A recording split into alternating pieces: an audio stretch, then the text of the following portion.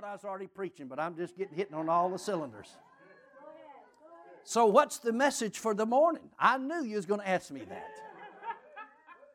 What is it that the Lord wants to say this morning? This is what He wants me to talk to you about. He wants me to talk to you about how to deal with evil spirits. Now, in this sense, and you could probably title it like this: what you must know to deal and do to deal with evil spirits. What you must understand and do to deal with evil spirits. Because it has something to do with you. I'm talking about demonic powers. Satan is already defeated. But it's up to me to walk out that reality in my life. How many of us can say and believe, and probably can find scriptures that says that the Bible says that Satan is defeated? Do you agree with that? That Satan is defeated? Is it unanimous or just... It is, it's unanimous that Satan is defeated. Well, this is a good way of memorization for you. If Satan is defeated, that means you don't have to run from him anymore because he has no feet. You said he's D-E-D-E-F-E-E-T-E-D. Isn't that right? He's been defeated. You told me. You said it was in the Bible. Unanimous. So every time you think of the devil, think about it and see how you laugh. That's what you ought to do. You ought to laugh at the devil. Ha, ha, ha, ha. Because he is defeated. If you're in Christ, and Christ is in you, you have authority over the devil. You do. And the church, this is a message of the hour for the church. The church must understand this. And we have a revelation, but it seems like we put some things on the shelf. And the Lord has the ways of bringing things back and reminding us of what we need to be doing in this hour. We can put a stop to these riots, tumults, and disturbances. We can put a stop to things going wrong in the Supreme Court and the political arena and the Congress of the United States. We can put a stop to it. The church can. In the authority, because it's not God that's doing bad. It's the devil because we haven't stopped him like we should as a whole. So there's some things that you need to know. There's only three things. Three things. Say three. Only three things. It's so simple. Now this message was given to me by the Lord Jesus Christ Himself. Jesus. The Lord Jesus gave me this. There's only three things that you must know and put into practice if you're going to deal with any evil spirit or devil, demon, whatever you call it, any kind of satanic power. There's only three things. These three things are found right in your Bible. That are not things that I'm making up. It's not things that I'm just pulling out of thin air trying to make the Bible agree with it. There's only three things. If you can get these three things down, which I believe you will, I've got great faith in you. In fact, I've probably got more faith in you than you got in yourself. I believe in you. The Lord believes in you. You know you are somebody. I'm telling you, you're going to make it. I know the devil beats you over the head and tells you you're sorry, low down, no good thing. You need to arise and get your number 10s out and kick him in the rear end. I'm not going down. You're not taking me out. Why? Because I've been there where he tried to kick me down, tell me I'm not going to make it. And I believed it for a while. But one of the days I climbed out of the gutter and I'm not going back. I'm here to tell you, I'm not going back in the gutter. I'm not going back. I said I'm not going back. It's a lot better over here. Woo! Woo! It's a lot better. A lot better. Three things. Only three. It's so simple. But Jesus Christ Himself spoke to me supernaturally, and I'll not get into that story. But He supernaturally and gave me this because He's used me a lot in this particular area. But it's Luke chapter 4. Did you tell me to turn there? You know, you're good at that, you know. You're good at telling me where to turn to. So where do you want me to turn to? Luke chapter 4. Why? Because you're a participator. You're not a spectator, sweet potato, red potato, Irish potato. You are a participator. Isn't that right? That's what you are. So we're not vegetables sitting here. We're looking to the Spirit of God. You're perceiving things, and while revelation is flowing, you know what's going to happen? God's going to give you revelation.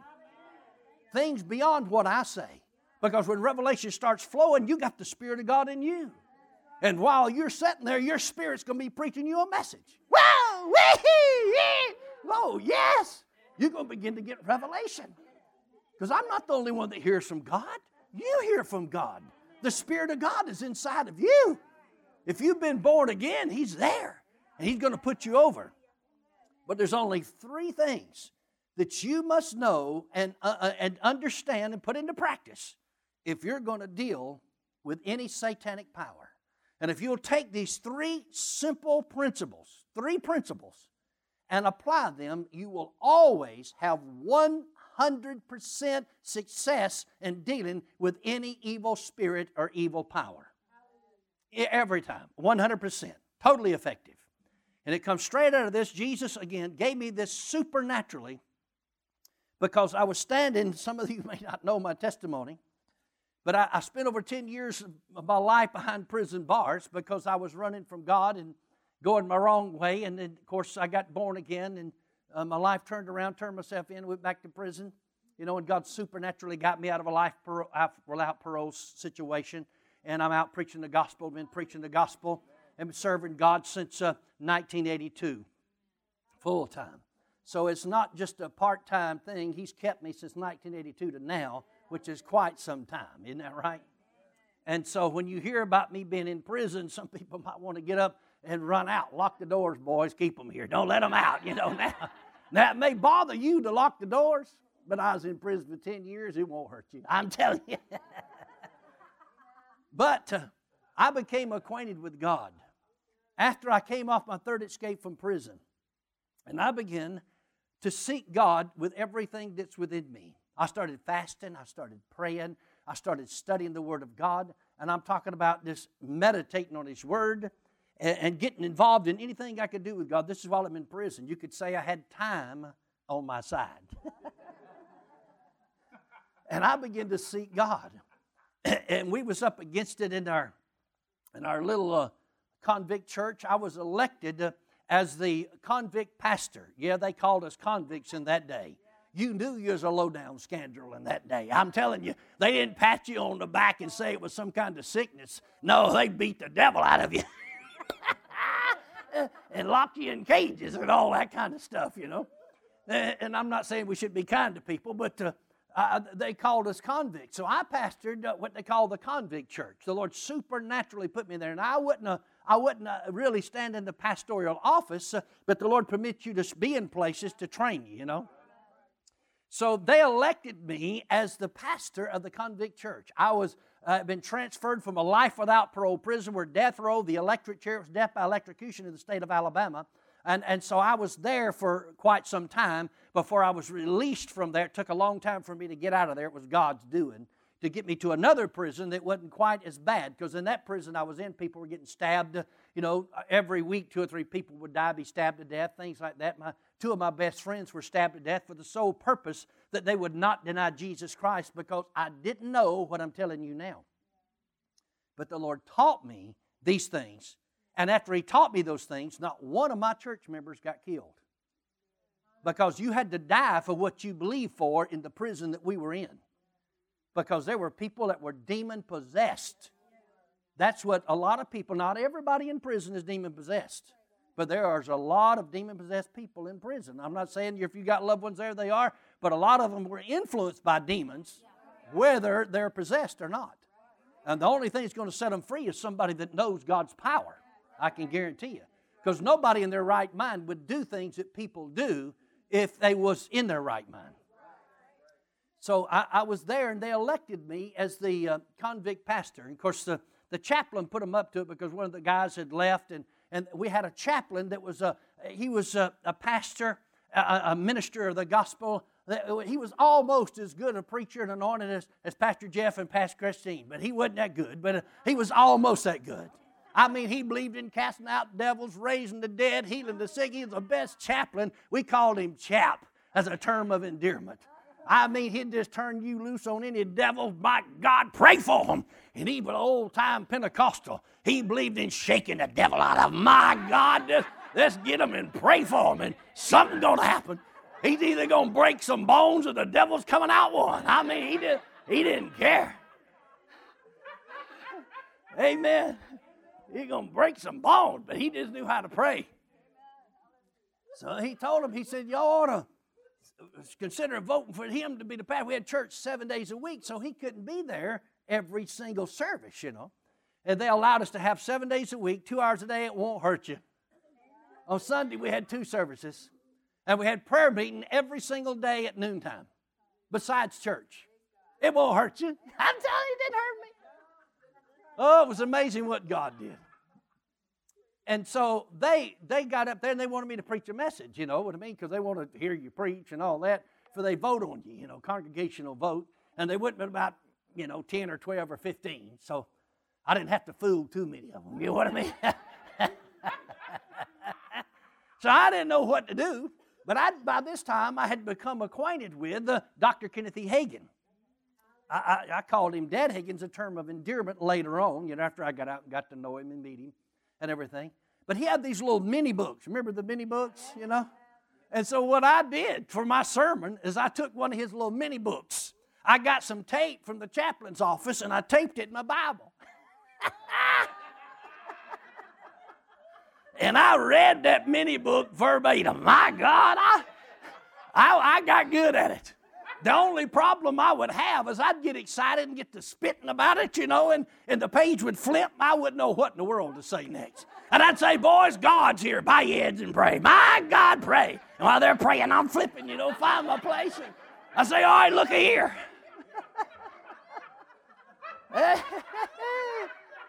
So they elected me as the convict pastor because they thought I could really get a message. Amen? Listen, you may not have your own message when you first start. It's all right to preach somebody else's. All of us did. And all of us still do. It's all right. Start out when you know you're called. If you're a rooster, you're going to crow. Go. Let's go. You know what I mean? Do something. You can't hold it in. I preached my first sermon on a prison yard with my back to my fence with some bodyguards standing in front of me so I wouldn't get stabbed to death. That was my initiation into the ministry. And you're complaining about yours. Woo! Let's go. If it's in you, it's going to come out of you somehow. So I was elected. So we're trying to pastor this, convict church. It's like trying to herd a pile of cats. You know what I mean? This one going that way, that one going that way. This one didn't agree with this one. This one's over here. This one's mad at that one. This is going to kill that one in his sleep, And we had people try to kill one another in church. Literally. Fighting and carrying on. I pastored the church, so hallelujah. But we began to pray. There was about 5 of us. We just made an agreement that we're going to seek God and ask Him to help us. Because we didn't know what to do. I didn't know what to say.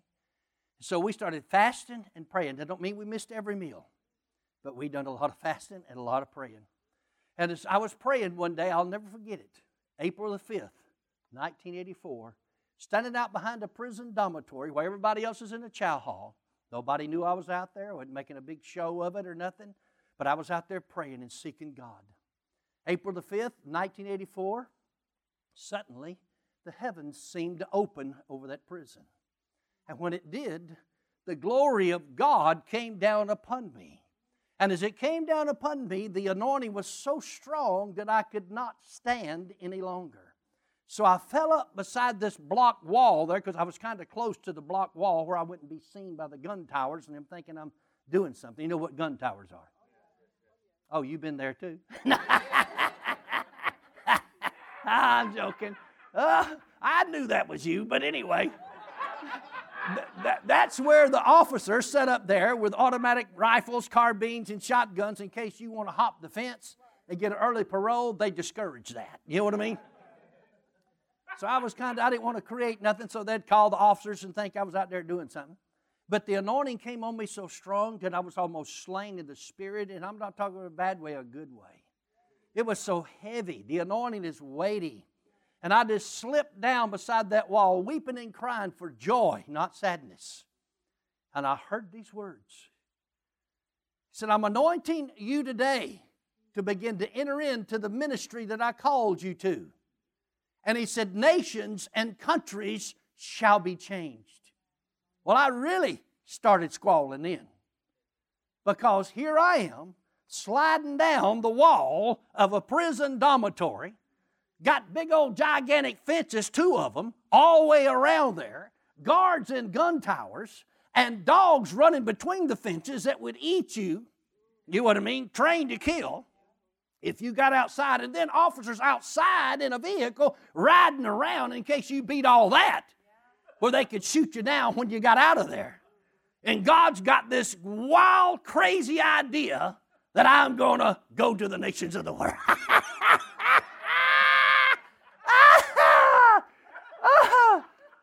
But he called Abraham the father of many nations. He didn't even have a child. The father of many nations. God calls those things that be not as though they are. And that is what's happened to you. He called you. And you know that he's called you something. And there's something inside of you that won't let you quit. It's God that spoke in your spirit. Some of you almost lost sight of it. Some of you almost give up. But I'm here to tell you that same God that called Abraham, that same God that called me, and that same God that called you pastors has called you. And that word he's spoken over you is still just as real today as when he first spoke it, and he intends for it to come to pass. Listen, don't make me come back there. I'm telling you the truth. I'm telling you the truth. The giftings and equippings in your life, there's enough people right here in this room to change the world. Jesus had 12 men, and one of them was demon-possessed. Woo! I'm telling you. It's in you. When God lives in you, there's things you can do. I'm trying to preach and y'all keep egging me on here. Let me get to the scriptures. I turned to. What did y'all tell me to turn to? Luke 4. See, I knew you was participating in this. Luke chapter 4. God's dealing with us today. He's helping us. See, that Spirit's coming on you. That anointing's on you. I watched you. When I first got up, it was like, ho hum, you know. But now, where's the doggone devil? Oh, my God, my Lord, where's he? My God, I'll tell you, I'll put you in your place, buddy. You just show up over my house. Why? That's an anointing of God. And listen, we're not making this up. This is Bible. There's only 3 things. 3 things. Principles, you could call it. 3 principles that you must know and put into operation to deal with any evil spirit. 3. And you want to know where they're at? Jesus Christ gave you this supernaturally. Luke 4, chapter 4, verse 31. This is speaking of Jesus and his disciples came down to Capernaum. Verse 31. A city of Galilee, and he taught them on the Sabbath days. And they were astonished at his doctrine, or what he preached. Why? For his word was with what? Authority or power. His preaching was with authority. It wasn't a defeated message. It wasn't a message that we're going under. It wasn't a message that there's no hope. It wasn't. It was with authority. It was something that we're going to win, that we're going to overcome. As long as the church is in this world, the devil cannot take over. Unless the church allows it. He cannot take over. So his word he spoke was with authority and power. It wasn't defeated a message. And look what happened. While he's speaking with his power and authority, guess what happens? the devil tries to interrupt the gospel from going out. Verse 33, and in the synagogue, which we would call the church in our day, said there was a man which had a spirit of an unclean devil. There's different kinds of devils. There's different kinds of spirits, but that's not my message today. And he cried out with a loud voice. The spirit used the man's vocal cords and cried out. The spirit cried out, but it used the man's vocal cords and voice box and mouth to speak through. When a person is totally demon-possessed, it takes that person over spirit, soul, and body. You see very little of it here in this country, even though you do see it from time to time. See it a lot in prisons. But you see more obsession than you do anything, where people are obsessed with a way of thinking. And then you do see demon possession. People is doing some of these things and shooting and killing people and rioting. It's a lot. Some of this stuff is caused by demons. Some are actually demon possessed, but not everybody. Thank you for getting excited about it. And this devil, the unclean devil, cried out with a loud voice. He used the man's vocal cords, used his mouth, and the devil spoke to Jesus. You need to learn something here. You need to learn something. And this is what we all need to learn. Anytime that the devil comes against you, you never take a passive position. You never just hope that he leaves you alone. You always take action immediately. Jesus taught us this, and that's what I want to point out to you. In this scripture, the devil confronted Jesus. Another thing I want to point out to you is Jesus was not hunting the devil. He wasn't looking for the devil. He was preaching the gospel. He was preaching the word. But in the process, the devil tried to interrupt what God had him doing. Yes, he was God manifested in the flesh, but he laid aside his deity. So he's operating as a man, you understand? So while this man, Jesus, our Lord and Savior, Son of God, is preaching the gospel, then he's confronted by a devil.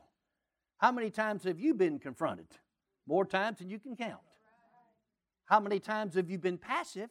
Or how many times have you actually took action against him? If you don't take action against him, then he is going to rule and reign over you. But he said here, this demon spoke with his voice and said in verse 34, saying, let us alone. He said, what have we to do with thee, thou Jesus of Nazareth? He said, art thou come to destroy us? He said, I know thee, who thou art, the Holy One of God. The devil knew who he was. What did that mean? He recognized the anointing on Jesus' life. And I'll tell you what else. The devil will recognize the anointing on your life. He knows when you're a believer. He knows when you're born again. Jesus was not passive when he was confronted. He immediately took action. Jesus did. Because you have to. He was demonstrating this for us. Verse 35.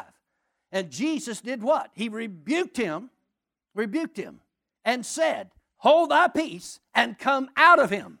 Jesus told this evil spirit exactly what he wanted him to do. And you must too. Give directions to the devil. That don't mean you hold a conversation with him. He told that devil, hold your peace. In other words, we'd call it shut up, shut your mouth. Brother Norval Hayes would say, shut up. I hear he's speaking at World Harvest today. Hallelujah. Out yonder in California. Woo! But he would say, shut up, devil, and come out of him. I've done it too. But in other words, you give specific directions because you're in charge. You're in charge. It says, and when the devil had thrown him, this individual, the human being, the devil had thrown him in the midst, he came out of him and hurt him not. A lot of times the devil kicks up a dust and a fuss, but he's still got to do what you say. He may kick up a dust and kick up a fuss, but he's still got to do what you say. Isn't that right? Just like he did here. How do we know? He came out of him and hurt him not. He didn't hurt that man. Because demons do try to hurt people. But he didn't hurt him. And he said in verse 37, or verse 36, it says, and they were all amazed and spake among themselves. Who was amazed? The people that saw and witnessed this. They were amazed and spake among themselves, saying, this is what their confession was. What a word is this? For with authority and power he commanded the unclean spirits, and they come out. In other words, he had total victory over him. They obeyed what Jesus said. It says, and the fame of him went out into every place of the country round about. And so now you're looking for the three principles, and they're right here in this verse. I got this directly from Jesus Christ. Anytime that you ever deal with the devil, you've got to understand and put into operation these three principles. Verse 36 says, they were all amazed and spake among themselves, saying, what a word is this? For with number one, you must understand your authority.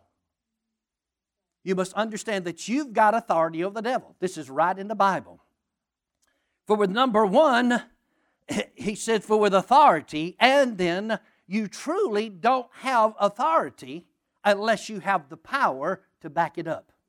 So number two, with the power of God that backs up your decisions and your commands. Yes, I understand my authority, and I understand that the power of God backs me up. It's not who I am, but it's God's power, God's anointing that's operating through me. It's His Spirit that's going to make this devil leave if I do my part. But now you could understand your authority. You could understand the power of God. But if you don't take step 3, He commanded. You've got to command the devil in the name of Jesus. Authority, power, and command. Those 3 simple steps is all you need to know. Those 3 simple principles is all you need to know to deal with any evil spirit anywhere at any time. Authority, power, and command. You must understand that Jesus has totally defeated the devil. You must understand that He's delegated the authority over Satan to you on this earth. You must understand that through the name of Jesus, that you have authority over every devil and demon. And I'd encourage you, if you was not able to be with us last night, get the recordings from that service. I've got series over here that talks about how to cast out the devil and all these kind of things. But it's got a lot about this over there. But authority, you must understand that when you're born again, turn to Colossians. And I'm trying to hurry up. That'd be a miracle of God. But God's in a miracle business. Amen? The book of Colossians. Turn there. There's something that transpires when you are born again. In Colossians chapter 1, verse number 12. When you're born again, something happens to you in the spirit realm. You don't see a lot of changes, naturally to you physically. Your hair's the same color, all that kind of stuff, but there's spiritual things. But he said in Colossians chapter 1, verse 12, it says, giving thanks unto the Father, our Father God, which has made us meet, which means able to be partakers of the inheritance of the saints in light. So that means we have authority over all darkness because I'm a saint in light. Verse 13. He said, who hath, past tense, when you're born again, hath delivered us from the power of darkness and has done what? Has translated us into what? The kingdom of His dear Son. In other words, you change kingdoms. Spiritual kingdoms. There's a kingdom of darkness, a kingdom of Satan, and there's a kingdom of God, a kingdom of our Lord Jesus Christ. So when you come out of the kingdom of darkness, you're in the kingdom of our Lord and Savior Jesus Christ. You're in the kingdom of God, and the kingdom of God dominates totally and completely the kingdom of Satan. And because you are translated into that in the Spirit, it's a spiritual thing, you accept it by faith. You embrace it by faith. Then you have the authority and the privilege and the right to use the name of the Lord Jesus Christ against any evil spirit that there is. Because you're in the kingdom of God. Isn't that right? So, when you have that right to use that name, we know that about authority, but also power. I have no true authority unless I have the power of God that backs it up. In other words, the anointing, the Spirit of God, I can say the name of Jesus all I want to, but it has to be the power of God that drives that demon out. Isn't that right? And then I'm going to be successful all the time. But remember, I not only have to understand my authority, have to understand that the power of God is behind me. Why? Because I am in the kingdom of God now. And number 3, I command the devil in the name of Jesus Christ and command him to stop, get out of here, and don't come back in the name of the Lord Jesus Christ. Especially when it pertains to you as an individual. When it pertains to you, your family, your children, and what your little dominion, you have authority there, total authority. That when it comes to somebody else, you got to get them usually to get in agreement with you. I mean, you can cast devils out of people if they want them out. And I've cast out a lot of devils over the years. But I actually got tired of doing it, I'll be honest. Because people didn't stand for themselves once the powers of darkness was made to leave them because of the anointing of God, and they didn't get into the Word of God, they didn't seek God, they didn't get in church, they didn't get around believers, and then the devil came back worse than he was ever before. So you want to make sure that you're walking in the light of the gospel of the Lord Jesus Christ when you're dealing with these things. And dealing with the powers of darkness, you have authority. How? Authority, power, and command. So I'd encourage you to do a study. I'm not going to do the study for you this morning. I know you want me to, but that's not my job. I'm here to bring you the revelation. You know what I mean? Your job is to study about your spiritual authority and about the power of God that backs it up. Just go through the New Testament and read. Anytime Jesus confronted any demon, he always had total victory over it. Always. Always. Always. Always.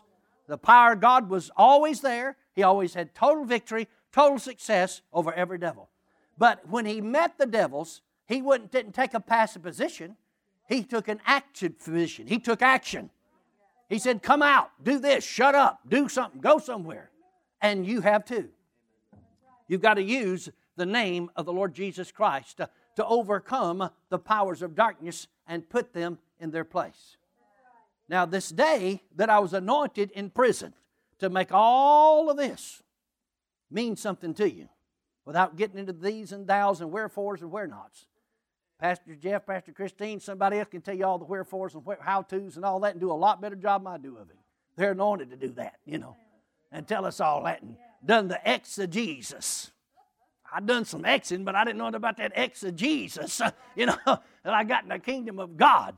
A lot of people, graduated from Penn State. I graduated from the state pen. So it's that's my claim to fame. I'm just telling you.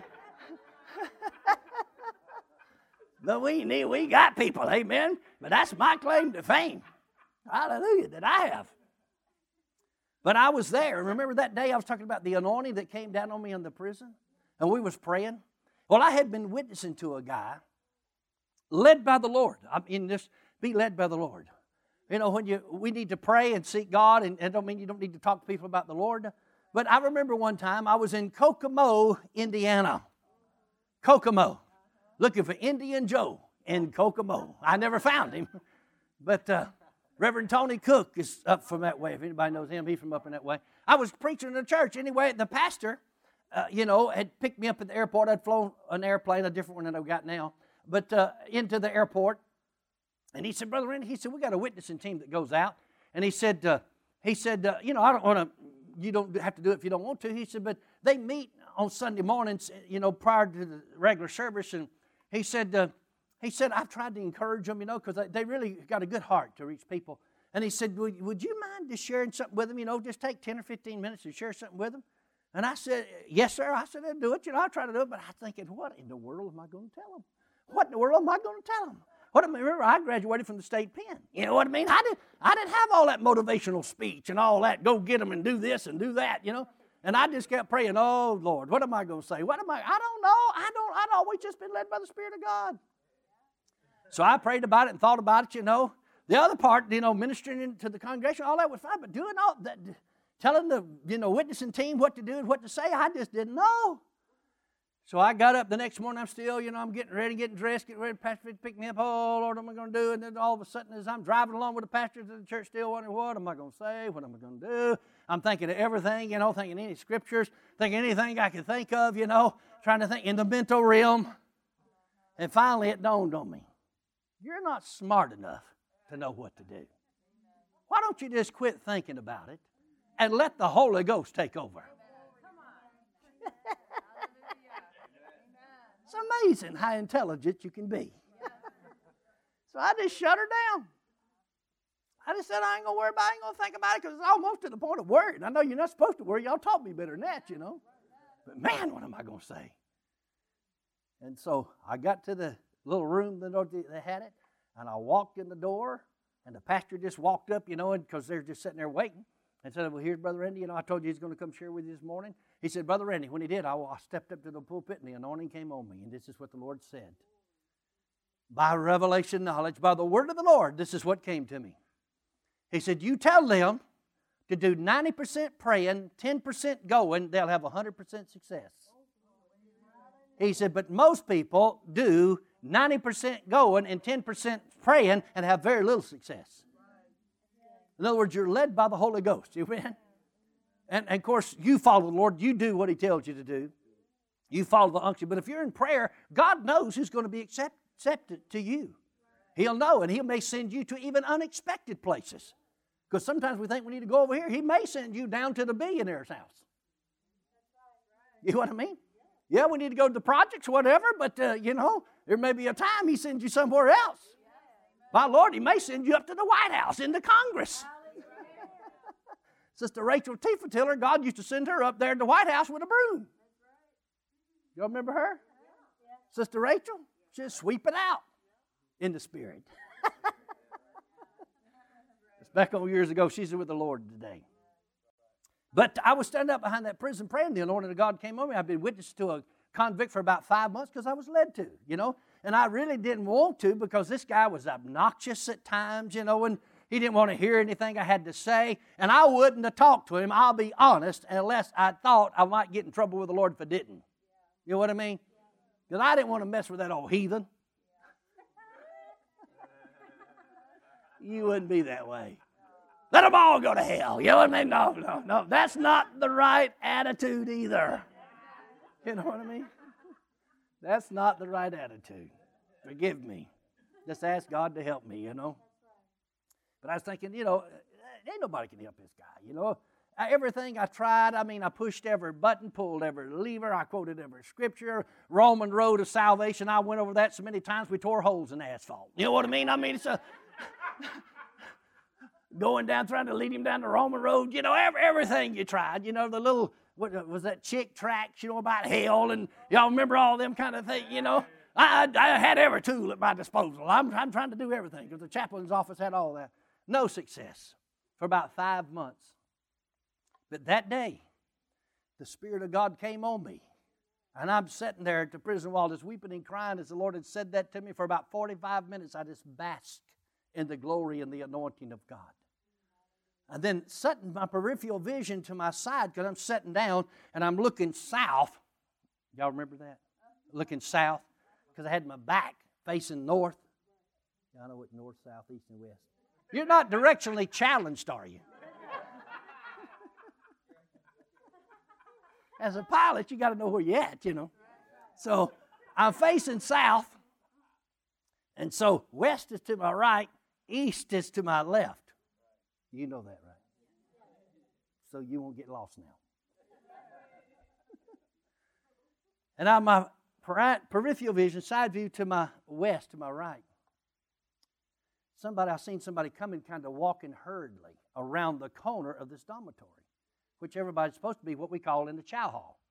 But I turned to look, and when I looked, guess who it was? It was the guy that had been witnessed to for approximately 5 months with no success whatsoever. I stood to my feet under the anointing, still leaning against the building.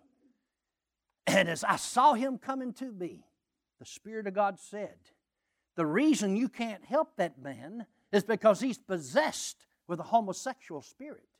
He said he's also got a lying spirit and a spirit of hatred that's tagging around in his life, and that's what's been giving you this trouble and harassing you. He said, cast the devil out of him in my name. I'd never done it. I said, do what? I mean, this guy's coming when he got up there where I'm at, and he's a pretty big fella. I mean, he's telling me everything. He's giving me what for? He's just angry. He's just agitated, telling me to leave him alone and everything. And then I could just, I'd been kind of hardened dealing with him, but somehow the love of God just melted me. And somehow he sensed it. His name was Robert. I said, Robert, I can help you. I said, I'm not against you. I said, I'm trying to help you. I said, I know you don't understand what I've been saying. I said, I used to be like you. Not to that degree. I wasn't possessed with one of them. I might have had trouble the other way, but not that way. Amen, I'll tell you that. Forgive me, Pastor. Forgive me, Pastor. You know what I mean? Forgive me. Forgive me. I'm just telling you, I didn't have any of that. I know Pastor's trying to culture me, so it's not his fault, so don't. But I'm just telling you, it wasn't that. I thought, oh, my God, and so here I am. And what I was talking about, I was in darkness. I was trying to make him understand that I was in darkness. I used to be like that. I didn't understand all this. And I said, I can help you. I can help you. I said, let's walk the prison yard, because we was right by a dormitory window, and I thought a guard inside may hear, because he was pretty irate. So as we started walking along, all of a sudden the Lord let me see into the spirit realm.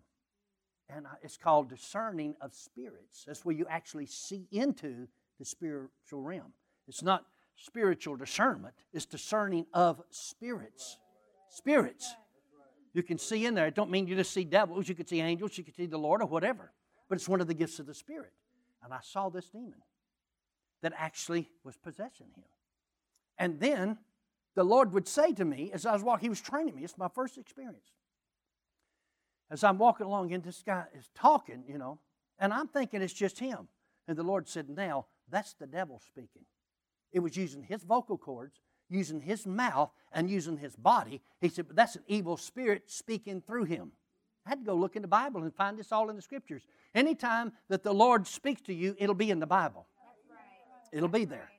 And so he said, that's the evil spirit talking to you. And then, in a little while, the Lord said, now that's Robert. That's him. The spirit is a spirit is a personality without a body. They do exist, and there's a lot of them. Lots of them. And so as I'm walking along, and the spirit is using his body, this evil spirit's using Robert's body to express himself in the physical world. They are disembodied spirits. They're here on this earth. And it's using his body to express himself. And I said, Robert, I said, I know what's wrong. I said, I didn't tell him he's demon possessed. That's not too good to tell, But I knew it by revelation. I said, let's go to the chaplain's office. I don't like that chaplain. I ain't going up there. I hate that man. That man, he's ungodly. He ain't never treated me right. The chaplain ain't never done anything wrong to him. You know what I mean? That's just the attitude. Don't want nothing to do with that. He's mean. So I finally, it took me a while. I convinced him to go up there. I got him up to the chaplain in the office, towards the office, and we was in the chapel, a little room, just small, with a few benches. That's what they call the chapel. And I said, well, you sit right here. I said, let me go talk to the chaplain. He said, well, I ain't going to talk to him. I said, well, just stay right here. Would you stay right here? He said, yes. So I went in the chaplain's office. I said, chap. He said, what's wrong with you? He said, it looks like you either saw a devil or Jesus won. I said, chap, I think I saw both of them. I don't know. He said, what is it? What's wrong? I said, you know that guy named Robert so-and-so? He said, yeah. I said, I was standing out in the prison yard, and the Spirit of God came on me while I was praying. Remember, you told us to fast and pray and seek God. We've been doing it. And the anointing came on me, and Robert walked around the corner, and God told me he's possessed with a homosexual spirit. He's also got a lying spirit and a spirit of hatred tagging around his life, and he told me to cast him out of him. He pulled the curtain back. There was a window so he could peek out there into the thing, and he seen Robert. He said, oh, you've been dealing with him for 5 months. I've been dealing with him for 5 years. He said, if he's got one devil, he's probably got 40. Just as an expression. He said, well, what do you want me to do about it? I said, I come up here because I want you to help me cast the devil out of him. He said, the Lord ain't told me to do it.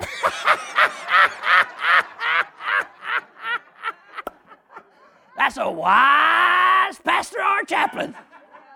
We try to bring all of our problems and drag all our old friends in and tell, preacher, you get them. No, you get them your doggone self. If God sent you to them, you can deal with them. Amen? You cast the devil out of them and bring them to church. Pastor will preach to them once he gets them here. Amen? You deal with them. We're like the old-time Pentecostals. Chicken me shy, passing mine by. You know, let somebody else have mine. I don't want mine. No, God brings people along your path because you have the anointing. You understand? So the chaplain said, the Lord ain't told me to do it. I said, well, chaplain, I've never cast a devil out in my life. He said, if he brought you this far, son, he's going to take you the rest of the way. He said, that's not that I won't help you, because I'd seen him cast out devils. And I'd been there by him. I didn't understand it, because I didn't have the revelation. He said, but the reason I'm not going to do it is because this man has tried to get me fired. He's even had his family file lawsuits against me. And I'm at the point of losing my job. And he said, it's not the job I want, it's the ministry I got here among the convicts. And he said, this one more thing from him, and the warden would probably fire me. He said, so I don't need to be involved. He said, but I tell you what, you can use my office. I said, okay. He said, now I'm going to step outside when you use the office, and you can bring him in here, and you can pray for him. It's just a little old bitty thing, about it wasn't even 8 by 10, I don't believe. It was small. God just gets a corner in the world. He just gets a little corner, little piece, They don't want to give him too much room. So they had the chaplain in a little room about 8 by 8, not even 8 by 10, Just big enough for a little small desk and a chair and another little chair where we could talk to somebody, and that's about it. So I'm sitting there thinking, what am I going to do? I said, chap. I said, thank you for letting me use the office. I said, but before I pray for him, I said, can I go down in the prison yard and get 2 of my ushers? Now, I had bouncers in my church. We did. We literally had bouncers. Now, you call them ushers, and we appreciate you ushers. Don't get me wrong. We appreciate all you ushers. But we had bouncers because we actually had to throw people out. When you go to the airport over there in Chicago or whatever, you go through them screening machines. We had ushers that stand on both sides of the doors, and they were screening machines. They screamed you in the Holy Ghost. And if they thought that you was coming into that chapel, because some people come out of their dormitories and cell block to kill people. See, if you ain't never lived there and been there, you don't know what I'm talking about. And so some people we could not let come because we knew they were up to no. We invited anybody's welcome, but everybody didn't come to serve God. We've had people getting stabbed while I'm trying to preach. So you had to try to do that. And so chaplain said, who are you going to get? I said, I'm going to get Dixon and Charlie. He said, yeah, that'd be good. He said, but watch Dixon. I'll tell you why he wants me to watch Dixon. Dixon was my number 1 bouncer. And, if things that wasn't just right when he was witnessing to somebody, he was one of these Christian weightlifters. He could bench press over 400 pounds and speaking in other tongues at the same time. And he was kind of a short fella, but he was musculated. You know what I mean? I make up words. You'll have to interpret it. But anyway, he was musculated. You know what I mean? That's a good country word for city folks. I mean, he was. And if he got to witnessing to somebody and they started talking about his Jesus, he loved his Jesus. He had been in prison for first-degree murder, but he got gloriously born again and filled with the Holy Ghost, but he had a lot of rough edges still, Woo, between me and the Holy Ghost, we was trying to knock some of them edges off. But if somebody said something about his Jesus or mocked Jesus while he was witnessing to him, you've heard of the right hand of fellowship? He would give them the right hook of fellowship. He would knock them down, jump on top of them, bounce them a few times, and tell them how much God loved them. Amen. That's exactly what he would do. Now this is I'm telling you, Chaplain Browder, he's too old now. Chaplain Browder's too old now, but I used to have him go to my own personal meetings with me and verify these stories. Because he lived with me through them, but he's too old to do it now. But we used to, even after I got out, we honored him and respected him as God blessed us. We blessed him and over the years and helped him because he was just a big influence in my life, But what they would do with Dixon, Dixon would be down there. He called it getting them saved, knock them down, jump on top of them. That's his way of witnessing to people, you know. And it seemed to be they listened a lot. You know what I mean? When he witnessed that way, I'm not saying that you should try that. You better listen to your pastors and not me. I'm telling you, don't listen to these convicts. But Dixon, you know, he'd be witnessing to one, they called it, you know, whopping one down there in one of them dormitories, and the guards would come. And they called, my nickname was Preacher. They'd say, Preacher, Preacher, the guard would come. Preacher, Preacher, come quick, come quick. I said, what is it? They said, Dixon's down there saving another one in D-dorm. Go down there and get him. Because, see, if they went, they would have to apprehend him, and he would go in lockup. And everybody liked him. I mean, he was just so enthusiastic about God that he'd knock you down about him. He would just, they'd seen him change so much. And I would go down there where he was at because they'd listen to me, you know. And he'd be down there on top of them, tell them how much Jesus loved them and everything like that. And I'd say, Dixon, let him go, let him go. I taught you better than that. And I said, the Bible says those that say all manner of evil against you falsely for his name's sake. He said, if you go a mile, go another mile. He said, bless God, it says in the book of Jude, to save some that's snatching them out of the fire. He said, I'm just knocking the fire out of this one, that's all. Now, your pastors would teach us that that's twisting the scriptures for our benefit. You know what I mean? But I would get him up and I'd get him going. So why am I going to get Dixon? The reason I'm going to get Dixon because I knew he could whoop the doggone devil by himself. And I didn't know what was going to happen. And Charlie, he's the praise and worship leader, brother. We had an acoustic guitar. And if we had 4 strings on that something, we thought we was somebody. Because you had break strings. You couldn't go down to the store. You know, they didn't let us go to the store. We called it going on vacation. They called it escaping. So we had 5 strings on there. We thought we was somebody. We had 6. We thought we had a full orchestra. And that boy could play the guitar, not quite as good as you, but he could play it. And he was up there, old Charlie, you know. And he lead us in praise and worship, and I figured he's another one to get in this. So I went down there, and the first one I saw in the prison recreation yard, so I saw Charlie. I said, Charlie, I said, you know Robert? Yeah. I said, he's demon-possessed. I said, I need your help. We're going to cast the devil out of him. He said, we are? I said, yes, we are. He said, I ain't never done it. I said, me either. I said, but we're going to do it. He said, what do you want me to do? I said, just go up there and sit down and talk to Robert till I get there. Don't let him leave. He said, how can I stop him? He's mean. I said, well, just do what you got to do. I said, the chaplain's up there too. I said, where's Dixon? He said, I ain't seen him today. So I'm walking around out there and, you know, looking for him, you know, everywhere. And finally, I asked one of the other convicts out there, didn't go to church, but everybody knows Dixon, you know. So where's Dixon? He's probably out yonder on the weight pile. So I went out there and looked, and sure enough, there's Dixon. He's on the weight pile. He's doing it, you know, praying in the Holy Ghost. And while he's laying on this bench, you know, doing bench presses.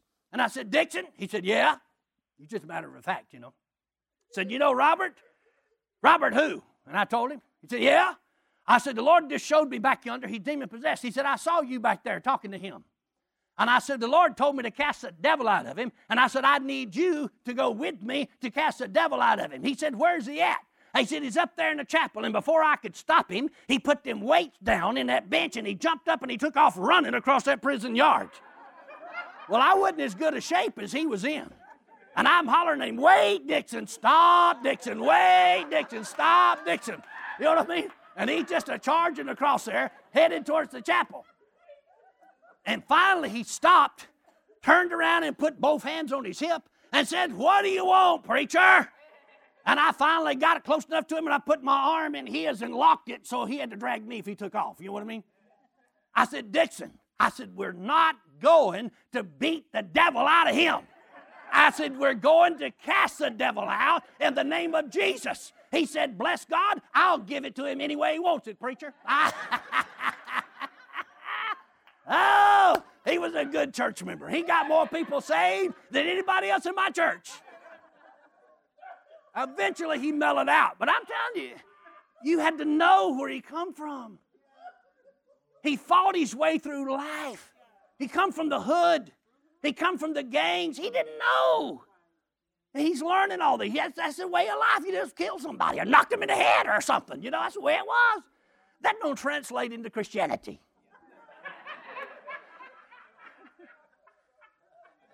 Somehow we got the love of God.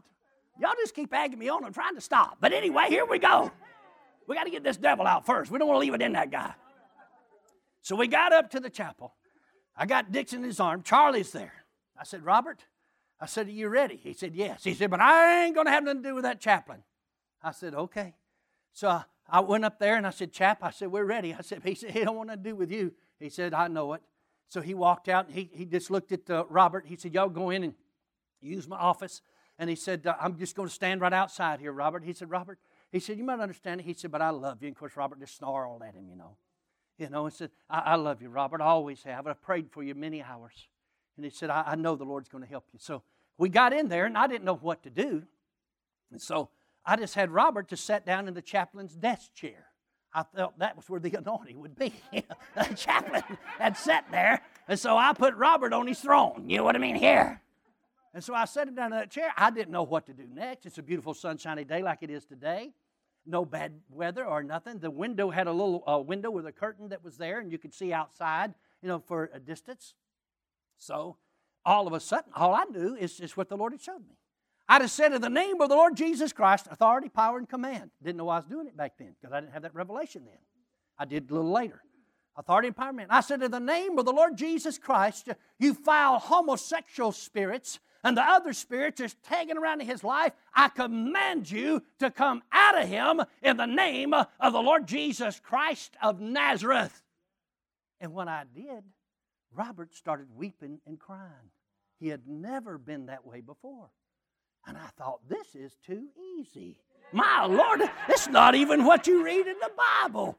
I mean, usually the devil tears them and throws them and kicks up a dust and a fuss. And I said, now, Robert. And I thought, and I got Dixon and Charlie standing there beside me, and they're praying in the Holy Ghost, just waiting. And, of course, Dixon is waiting to pounce. You'd have to know him, because he don't know what's going to happen. I said, now, Robert. I said, now, because I think this is it, I mean, it's so simple. I mean, the name of Jesus, you're out of there. This is it. I said, now say, you got to say the sinner's prayer with me. We got to get you saved now, because the devil's gone. So I said, now, say in the name of Jesus. And when I did, his eyes turned like fire. And he said, I said, oh, my God. Oh, my God. And I said, oh, my God. And all of a sudden, this devil said to me, the devil did through his lips. He said, I'm a controlling demon over this prison. You don't have the authority to cast me out. You'll have to come back when you get the authority and the power.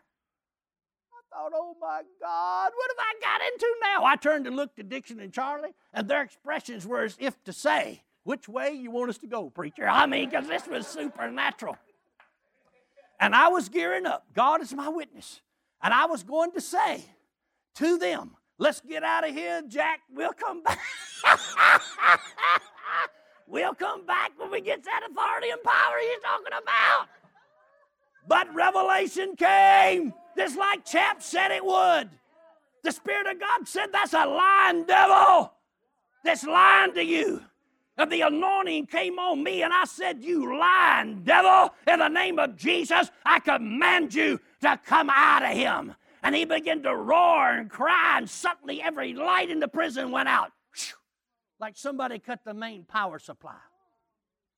The generator's a big diesel engine that powers an electrical generator. I worked at one time on that crew that maintained it. It never failed. It always operated. It came on, the engine did, and ran about 4 or 5 seconds and failed. Came back on, run about 10 seconds and failed. And then it never would start again. In fact, the electricity stayed off in that prison for over 6 hours. The electrical company was called. They went through every power switch, every electrical panel in the electrical room. They went through every panel, flipped every breaker, changed every fuse. Mr. Wingard, who's over that department for the prison for the state of Alabama, was there. And this is what he told me later. I said, what caused the power to come back on? He said, I don't know. He said, we were just standing around discussing what to do next, and suddenly the power came back on. He said, we don't know why it failed. No transformer failed. No breaker failed, but it failed. But when that happened and the power failed, I didn't know what was going on, But the Spirit of God said to me, now, you can't build a doctrine on this, you understand. He said, the devil's turned the lights out in this prison trying to stop you from casting this devil out of him because it's a controlling spirit over this prison. He said, you go ahead and cast him out and I'll be with you. But I was still concerned. Didn't know what to do. Thank God for Chap. Thank God for our pastors. Chap opened the door. He said, Randy, he said, you may not understand this. He said, but the Lord told me to tell you the devil has cut the lights off in this prison. He said, I don't really understand it. He said, but you go ahead and cast the devils out of him. And he said, I'll keep the guards up of you as long as I can. Because when the power fails, then the security risk of the prison becomes greater. And so the guards are going to run everybody and call what they call a lockdown. And everybody's got to go to their respective cells and dormitories. So he shut the door and said, hurry. I can hear the guards now, and I could hear them start hollering, go back with these bullhorns, battery powered. Go back to your dormitories. Lockdown. And everybody knew it when the power failed, And so I turned back to Robert. I said, I command you to come out of him, you lying devil. And when I did, that devil in him caused him to stand up out of that chair and put his hands in the air, growling like an animal, and he should have never done that. Oh, my God.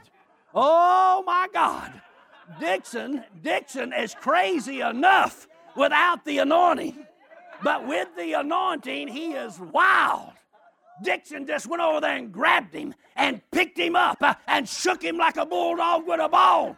And he said, devil, you come out of him like my preacher said. And slung him back in that chair.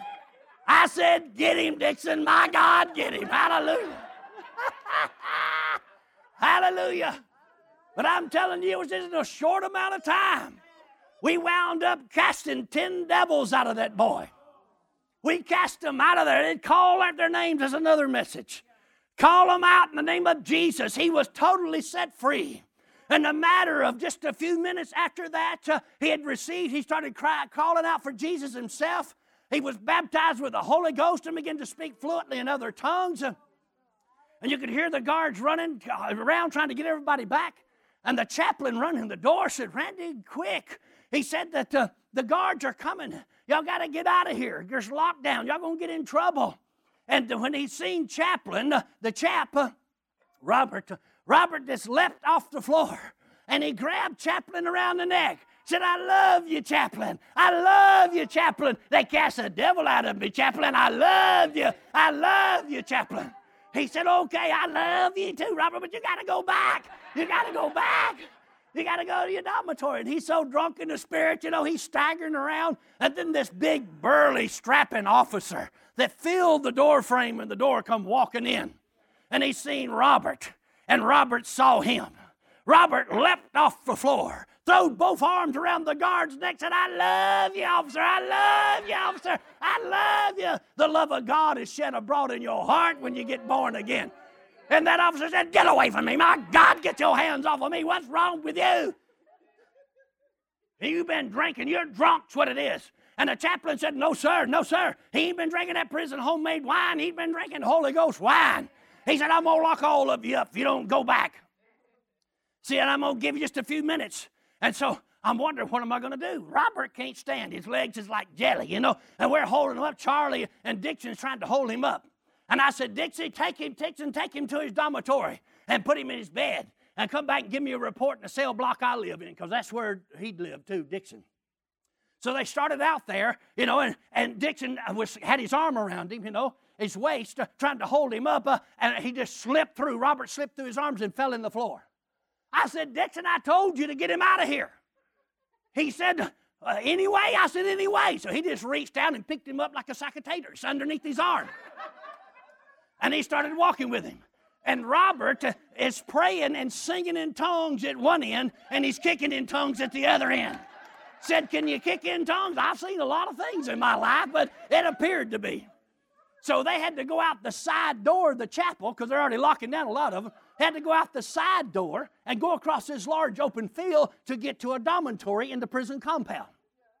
As the door closed, and Dixon's got him down here, Robert's singing all kinds of songs in the spirit and kicking and everything. And Dixon trying to get him to shut up because they don't want to get locked up, you know. And it dawned on Chap and I at the same time, what about if Deputy Warden Thurman standing in the yard? Because a lot of times he does. And he's got this bullhorn, lock down, you know. And so we both ran to the chapel window, and sure enough, there stood Deputy Warden Thurman standing in the yard with a bullhorn. And here's Dixon with Robert under his arm, and Robert's singing in the Spirit and kicking in the Spirit, you know what I mean? Oh, my God, it looks like there's something going on. And he turned to look, the warden did, and he's looking, trying to figure out what all this is. And I said, Chap, help us. Chap, help us. Go tell the warden something. He said, what am I going to tell him? I said, anything, go. Well, you have to know the chaplain, he'd eat a lot of biscuits, so he looked like the Pillsbury Doughboy. And so he started running out across the prison yard, his belly a-flapping, you know, and he's a-hollering at the warden, warden, warden, warden, warden. And so he takes the attention from Robert and the warden got to laughing because his belly was shaking so much, you know what I mean? Because he had never seen Chaplain run around. And he was hollering, and he said, warden, warden. He said, spiritual experience, sir, spiritual experience. He said, that's what it is. It's a spiritual experience. And Dixon looks at me, you know, like, what do I do? Because I'm standing outside at this time. I said, go, go, go. So he got him over there to his dormitory and put him in his bed, laid down.